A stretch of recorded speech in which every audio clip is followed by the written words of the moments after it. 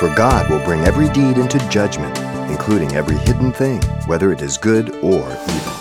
This simple truth from Ecclesiastes assures us that God reserves the right to cast his righteous judgment. Pastor Xavier Reese reminds us judgment is applied only after his thorough pursuit for repentance.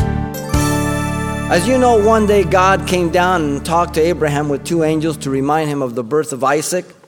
And then he revealed to Abraham that he was also going to go judge Sodom and Gomorrah. And he said, "Shall I hide this thing from Abraham?" And he began to reveal to Abraham. And Abraham, in conversation with God, said, "Would you also destroy the righteous with the wicked? Suppose there are 50 righteous within the city. Would you also destroy the place and not spare for the 50 righteous that are in it? Far be it from you to do such a thing as this, to slay the righteous with the wicked, so the righteous should be as the wicked. Far be it from you. Shall not the judge of all the earth do right? Yes." And so the Lord said, "If I find in Sodom and Gomorrah 50 righteous, then I will spare all the place for their sake." And as you know, Abraham continued haggling. He's a good old Jew. He's about 45, 40, about 35, 40, and he got down to 10. He still couldn't find 10.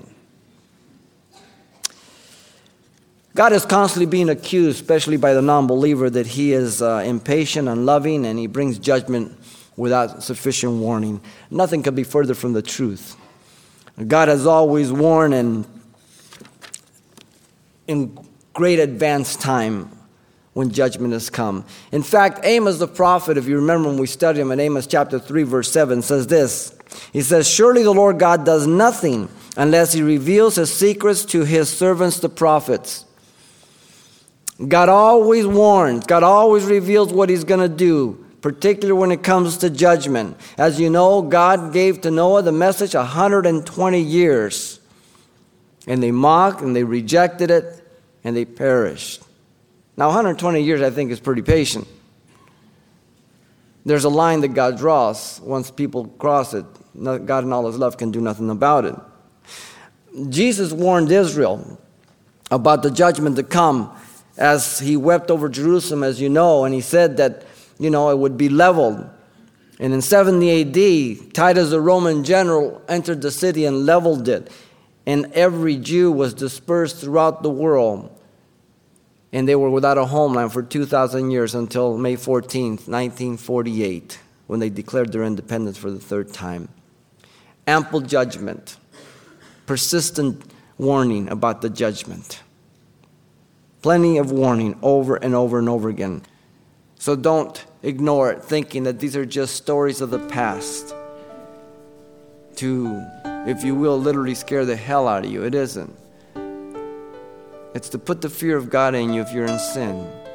It's to bow your knee to the one who's convicting you of sin. And to know that if you don't turn, then you will be judged. You've been listening to Simple Truths with Pastor Xavier Reese, a daily devotional of the enriching and precious truths found in God's Word. And we're pleased to say that many of the studies you hear on Simple Truths are available on cassette or CD. Simply give us a call at 800-651-8352 for information on how to receive a copy. Again, that's 800-651-8352.